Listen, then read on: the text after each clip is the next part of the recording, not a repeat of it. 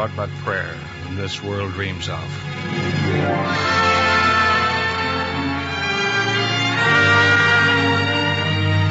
Radio plays from the golden age of Hollywood. Family Theater Productions presents remastered family classics from our audio archives. These shows were originally produced by Venerable Father Patrick Peyton. Hello, I'm Father David Guffey, and welcome to this week's show, Christmas in July, originally broadcast in July 1948.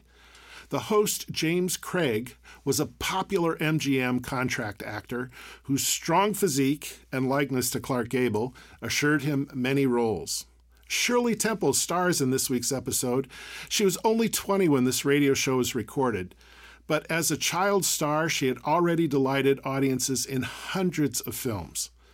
Sadly, around this time, her film career waned, leading her to other careers in public service.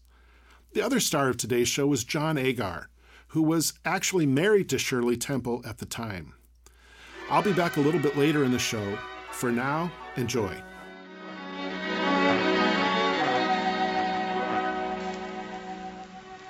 At last the day had arrived.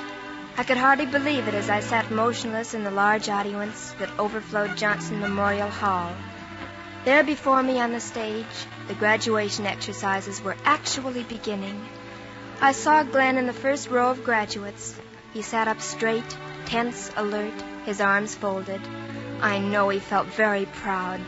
He watched Dr. Rhodes walk across the stage towards the rostrum. The doctor adjusted his glasses and began to speak. I heard the words echoing around me, but somehow they seemed distant and far away. To you men, as the last group of accelerated students to be graduated from Renora University, I say this. Into a world of uncertainty, doubt, and fear, go with courage. Yours has been the privilege and opportunity to approach this... Go with courage. Somehow the words made me smile in a reminiscent sort of way. I remembered the first day we had arrived at Renora, Glenn and I. Looking back, it seemed hard to believe that it was almost 3 years ago. We had just been married, and I felt that being the wife of a college GI was going to be the most wonderful and exciting experience in the world. I remember that first afternoon at Renora. We walked up the gravel path near the medical school hand in hand. I guess we must have looked very much in love.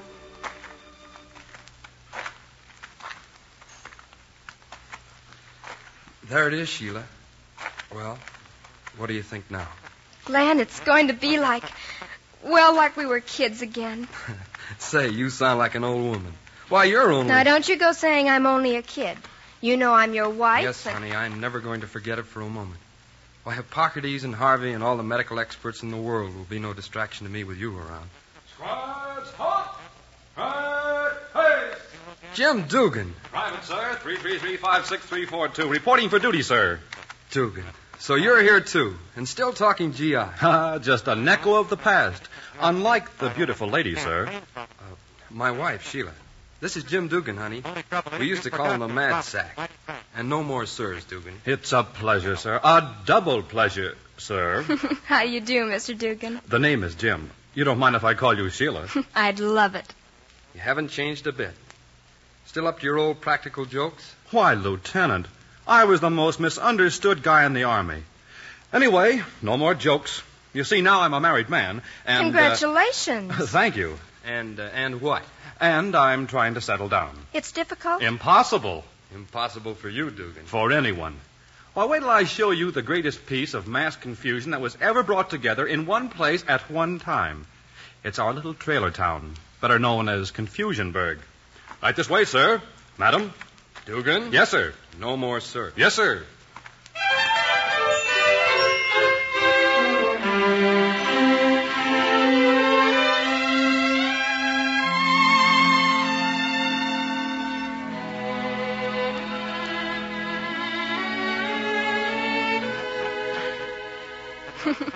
Yes, Jim Dugan kept all of us happy in those first days of confusion. And it was a lot of fun getting settled down in our trailer. Ours was number 134, the third on the right side of the street that the fellows had named Baby Avenue. There was a lot of fun about that. I remember the morning, I guess it must have been a couple of months after our arrival. Glenn was nailing up a sign outside our house.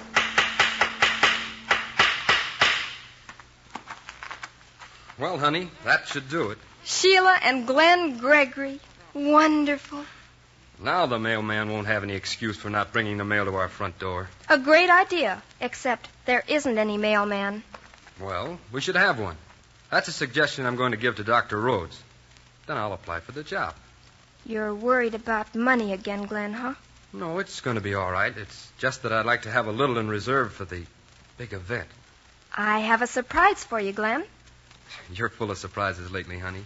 What is it now? Starting tomorrow, I go to work down at the bookstore for a few hours a day. No, you don't. Oh, please. It's only for a few hours a day, and I don't have anything to do here at the trailer, and... No, it can't be. Why, what will happen when future historians are penning the biography of Dr. Eldridge Gregory? You know they'll say that I rose to success on... No, they'll say Dr. Glenn Eldridge Gregory must have had a wonderful wife. Huh. We sound like we've started the Self-Appreciation Society.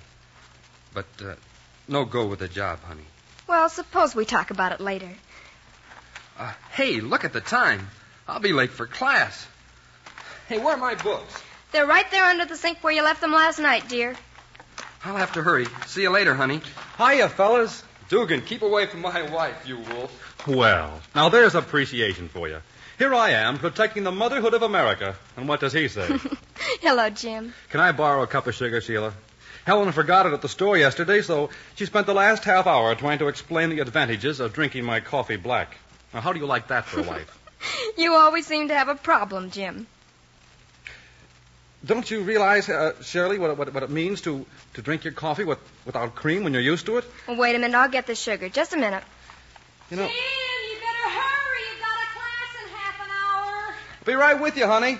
I gotta have some coffee if I'm going to be able to stay awake and think. Here you are, Jim. Everything else okay? Just fine, Sheila, thanks. That is, of course, well, everything except this study business. It's still kind of tough trying to get down to books again. Oh, you'll get it all right. Yeah, sure. Anyway, it's a simple formula here. Get it or get out. Well, I'll see you later, Shirley. Glenn and I are going to fix up a community shower this afternoon. So long for now, Jim.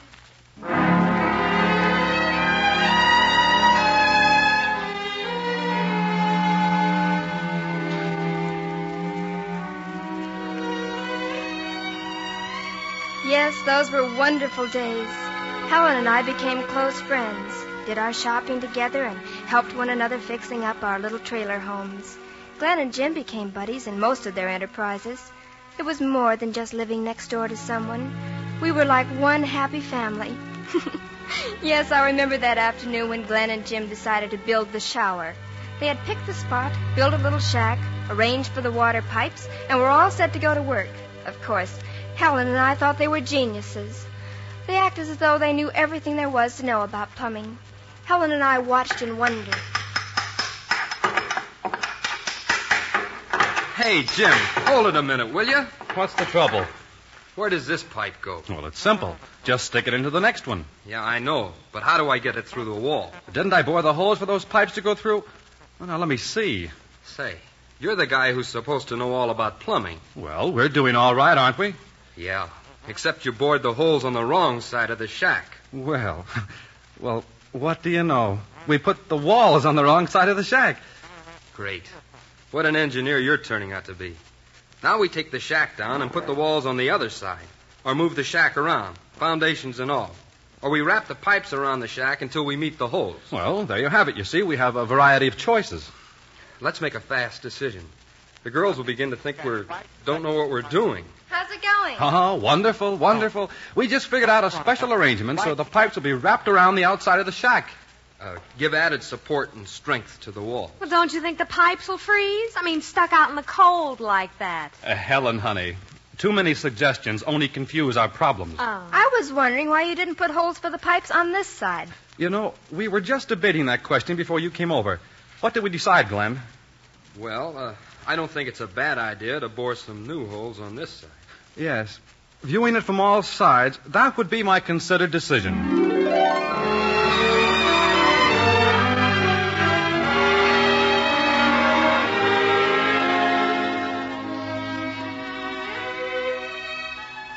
As I sat in the auditorium and watched the graduation exercises that afternoon, It seemed strange then that in these early days I hadn't realized the problems we were going through. Yes, and Glen's difficulties in getting adjusted. It was doubly difficult for him, making a home and getting into the swing of study. But Glen always seemed so able to take things in stride. And then suddenly, things began to happen so fast, I guess I really didn't have time to think.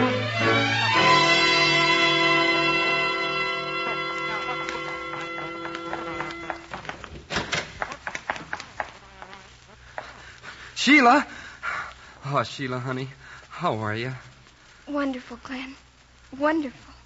Helen was with me all the time. You see, there's an advantage in having been an Army nurse. Only we didn't have problems of this kind in the Army. Well, someday I'll be Dr. Glen Gregory, and they won't keep me running around in circles in a waiting room. Oh, yes, they will, if I have anything to say about it. If Jim were here, he'd have an answer for that. You know, a wife's confidence in her husband, Sheila. Well, Dr. Gregory, you can go to work, taking care of the baby. But don't try any new theories. I want our baby to have a good old-fashioned upbringing. He's got to have the best that any baby ever had. He should, with about 100 mothers to take care of him.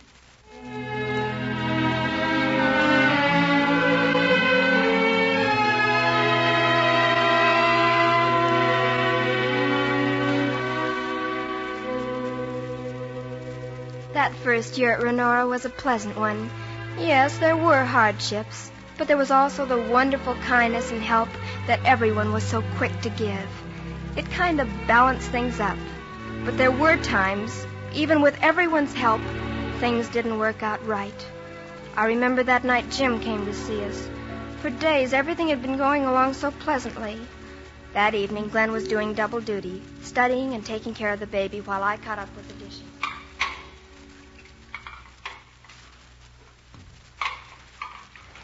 The vermiform appendix, like the thymus in man, perhaps useful in its embryological development, atrophies. This is...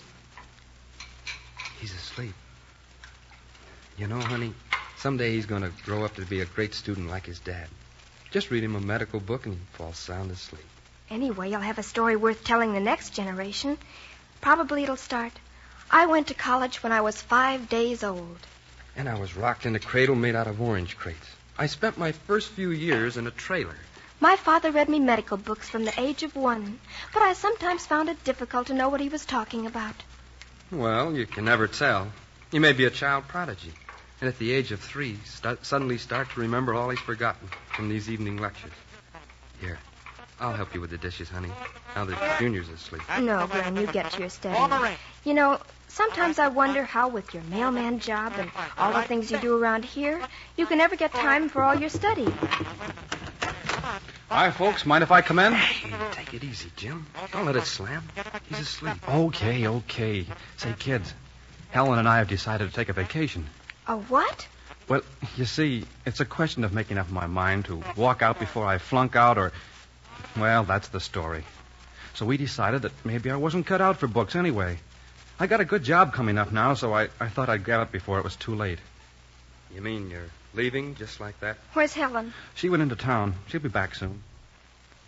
I thought I'd just come over and tell you the news while she's away. You're not going to quit on everything as easy as that, Jim. No, I'm not quitting. You see, for me it's been a doubtful deal. I'd like to give Helen a decent home and, well, with a youngster coming along, a right place to live. I don't need a college degree to do that, so I... Yeah, I see what you mean. Tell you what I'll do. I think I'll holler when Helen comes back from town. By the way, why don't you two come over for a while? We're having some of the gang in. Yeah. We'll drop over for a minute later, Jim.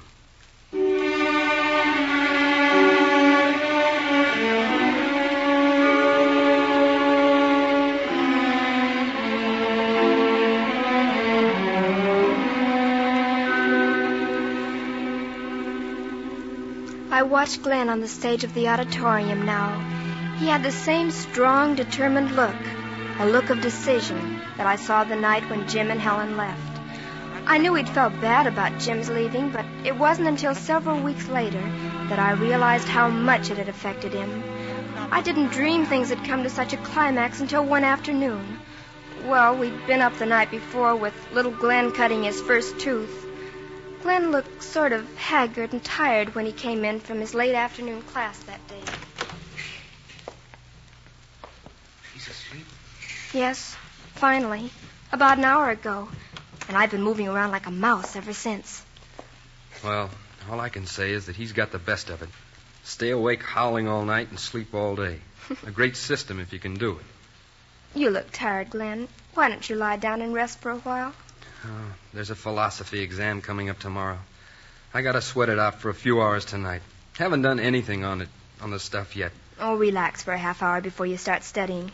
You've been going at it too hard lately. I'll fix up a snack. Thanks, honey. You know, I don't mind biology, physiology, anatomy, and all the other stuff, but this philosophy junk throws me. I don't see why they gotta stick that into a course. Well, maybe a good doctor has to be part philosopher. Yeah. But what do I care if Aristotle and Aquinas can't prove that spiritual beings exist? What? Oh, forget it. You're tired, Glenn. Yeah, and I'm disgusted. I'm fed up. There's no plan or order. No purpose in the way this world is run. Well, there's the last piece of that apple pie. You know, Margie came over today for a while. She was saying they're having a department store sale down at the... Oh, so you don't approve of what I'm saying? I don't understand it. I only wish I could do something, say something to help you, but I can't. Well, that's it. There's no purpose in this whole business. It doesn't add up to anything, make any sense. There's no end to it. We're just a lot of helpless people tossed around by chance, and there's nothing... Glenn. Well, there's nothing we can do about it. Glenn, I don't know anything about philosophy and psychology, and I don't know all the things you do, but I know there's a good and kind and merciful providence watching over us. Well, maybe it makes you happy to feel that way. Glenn, what you've been thinking can't be right, because, well, all it does is make you miserable. It isn't the hardship or sufferings that make you miserable. It's the way you think. It changes you, your belief and faith in yourself, in everybody, in everything. Oh, that can't be right. Why, if everybody thought that way, it would ruin whatever's worthwhile. Why, everything would come to a dead standstill. That can't be right. You know, you should go into that philosophy course and... Don't tease me, Glenn. I really mean it. I know you do. And see, even little Gran agrees with you.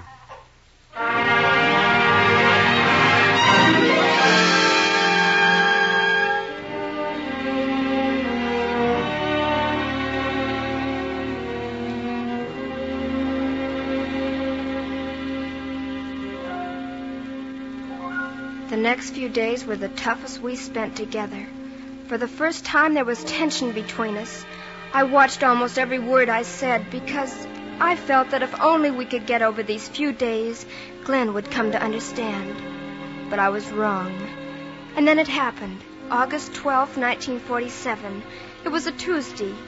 Glenn had gone down to see the registrar and get his marks for the mid-semester course.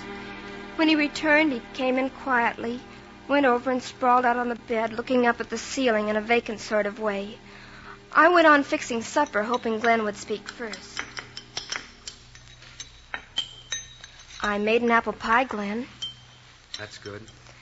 It's sort of hard to get anything right on this little range. Yeah. Did you get your marks, Glenn? Yeah. How were they? Okay, I guess. Sheila, I'm going to get out of here. Both of us are going to get out of here. You didn't flunk, Glenn. No, but I got conditioned. And that's enough warning for me. I can't take it anymore. And I'm not going to have you taking it either. We can't go on this way. I'm not complaining, Glenn. That's just the trouble. You don't say it out loud, but it's there in a lot of things you say. You can't cook on this stove. There's no place for a playpen. You can't... I've never meant it that way. Anything I said, Glenn. Well, I've had enough of it. How do you think it's been for me to see you living like a drudge and the kid? Well, it's just not worth a medical degree. Glenn, I love you. That's why I'm ready to make any sacrifice for you. For our future. It's not as though I've got a chance of a selling job with a pharmaceutical outfit. It's not like I've wasted the time studying. It'll be Glenn, if you don't become a doctor, all your life you'll regret what you're deciding now. Maybe. But we can't go on this way. I can't really study and at the same time worry about coming home and... Glenn, suppose we talk about it later. Everything's practically ready for supper. No, I've decided. To quit? Yes. Well? There's nothing I can say, Glenn. All right, then it's all decided. No, Glenn, there's another way. What? I'll go back to New York and live with my aunt. I'll take little Glenn with me. What good will that do? I can't support... It'll give you a chance to study, and... It won't work. It's worth trying for one semester anyway, Glenn. Then if it doesn't work out, we can always... Sheila, there's no use in fooling ourselves. Won't you try it for my sake? Because I ask you. Well, let's talk it over later.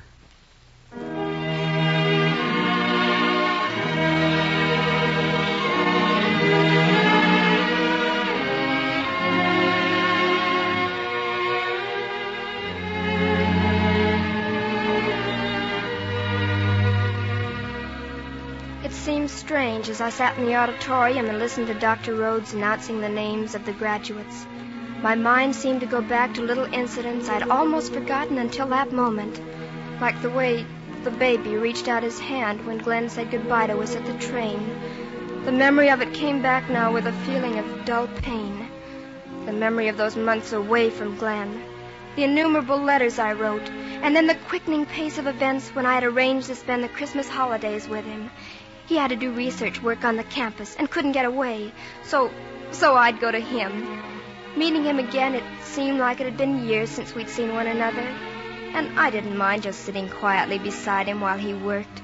He was cramming for some finals, so on Christmas Day, after we came home from church, Glenn settled down at his books. You happy, honey? Now, don't start letting yourself get distracted.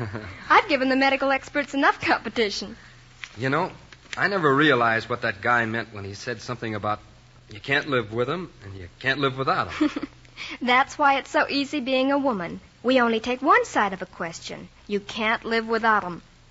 Someday, honey, it's going to be, well, believe me, all the sacrifices will be worthwhile and... You mean now you're trying to convince me? No, it was just a simple remark. Oh. Someday soon we'll all be together again and have our own home and... Someday, in the not-too-distant future, everyone will be calling you Dr. Glenn Eldridge Gregory.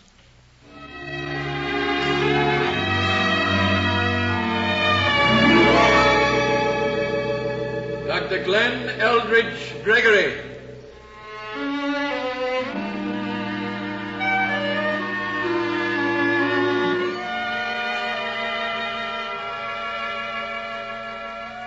I'd been so wrapped up in my thoughts, I nearly missed seeing Glenn get his diploma. I suddenly realized he was walking across the platform. There was a smile on his lips as he walked down from the stage. I could hardly wait for the exercises to finish until I could get to him.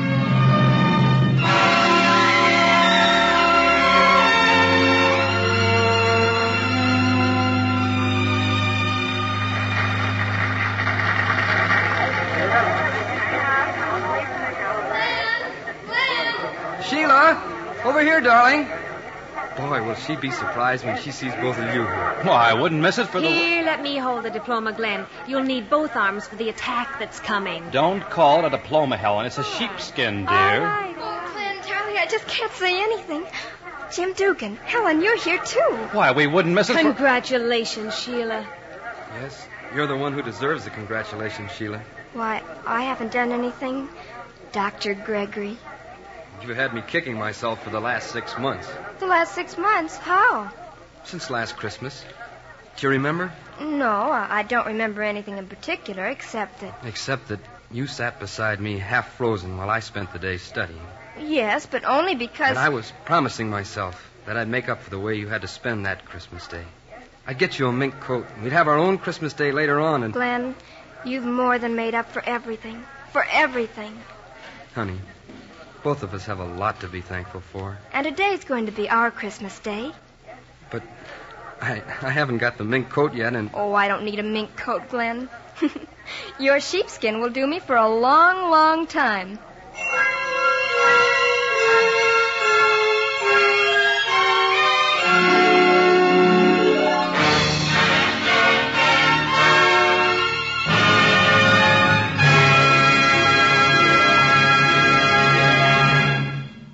Hello, this is Father David again. You know, every couple has their moments of struggle. That can sometimes divide a couple. Sheila and Glenn looked for ways to support each other, and so were able to stay united. They were allies in the fight. Look for ways to support those you love when difficult times come along. Thank you so much for listening. Please check us out at our website, familytheater.org. And now, a final word from our host, James Craig. You know, listening to tonight's play reminded me of the adage, love makes all things possible. Well, maybe that covers a lot of ground, but there's the center of truth in it, because love is the art of giving, and love of God is the art of giving generously and unselfishly. You know, every home needs a lot of love if there's to be happiness, and a lot of generous and unselfish giving on the part of each member of the family to everyone else in the family. That's why every home needs God if there's to be true and lasting happiness. And when a family has the daily remembrance of God by the practice of daily family prayer, a new spirit of love and understanding and peace comes into a home. God is love. Love is the foundation of a home. That's why the family that is close to God by daily family prayer will never break up by quarreling and misunderstanding.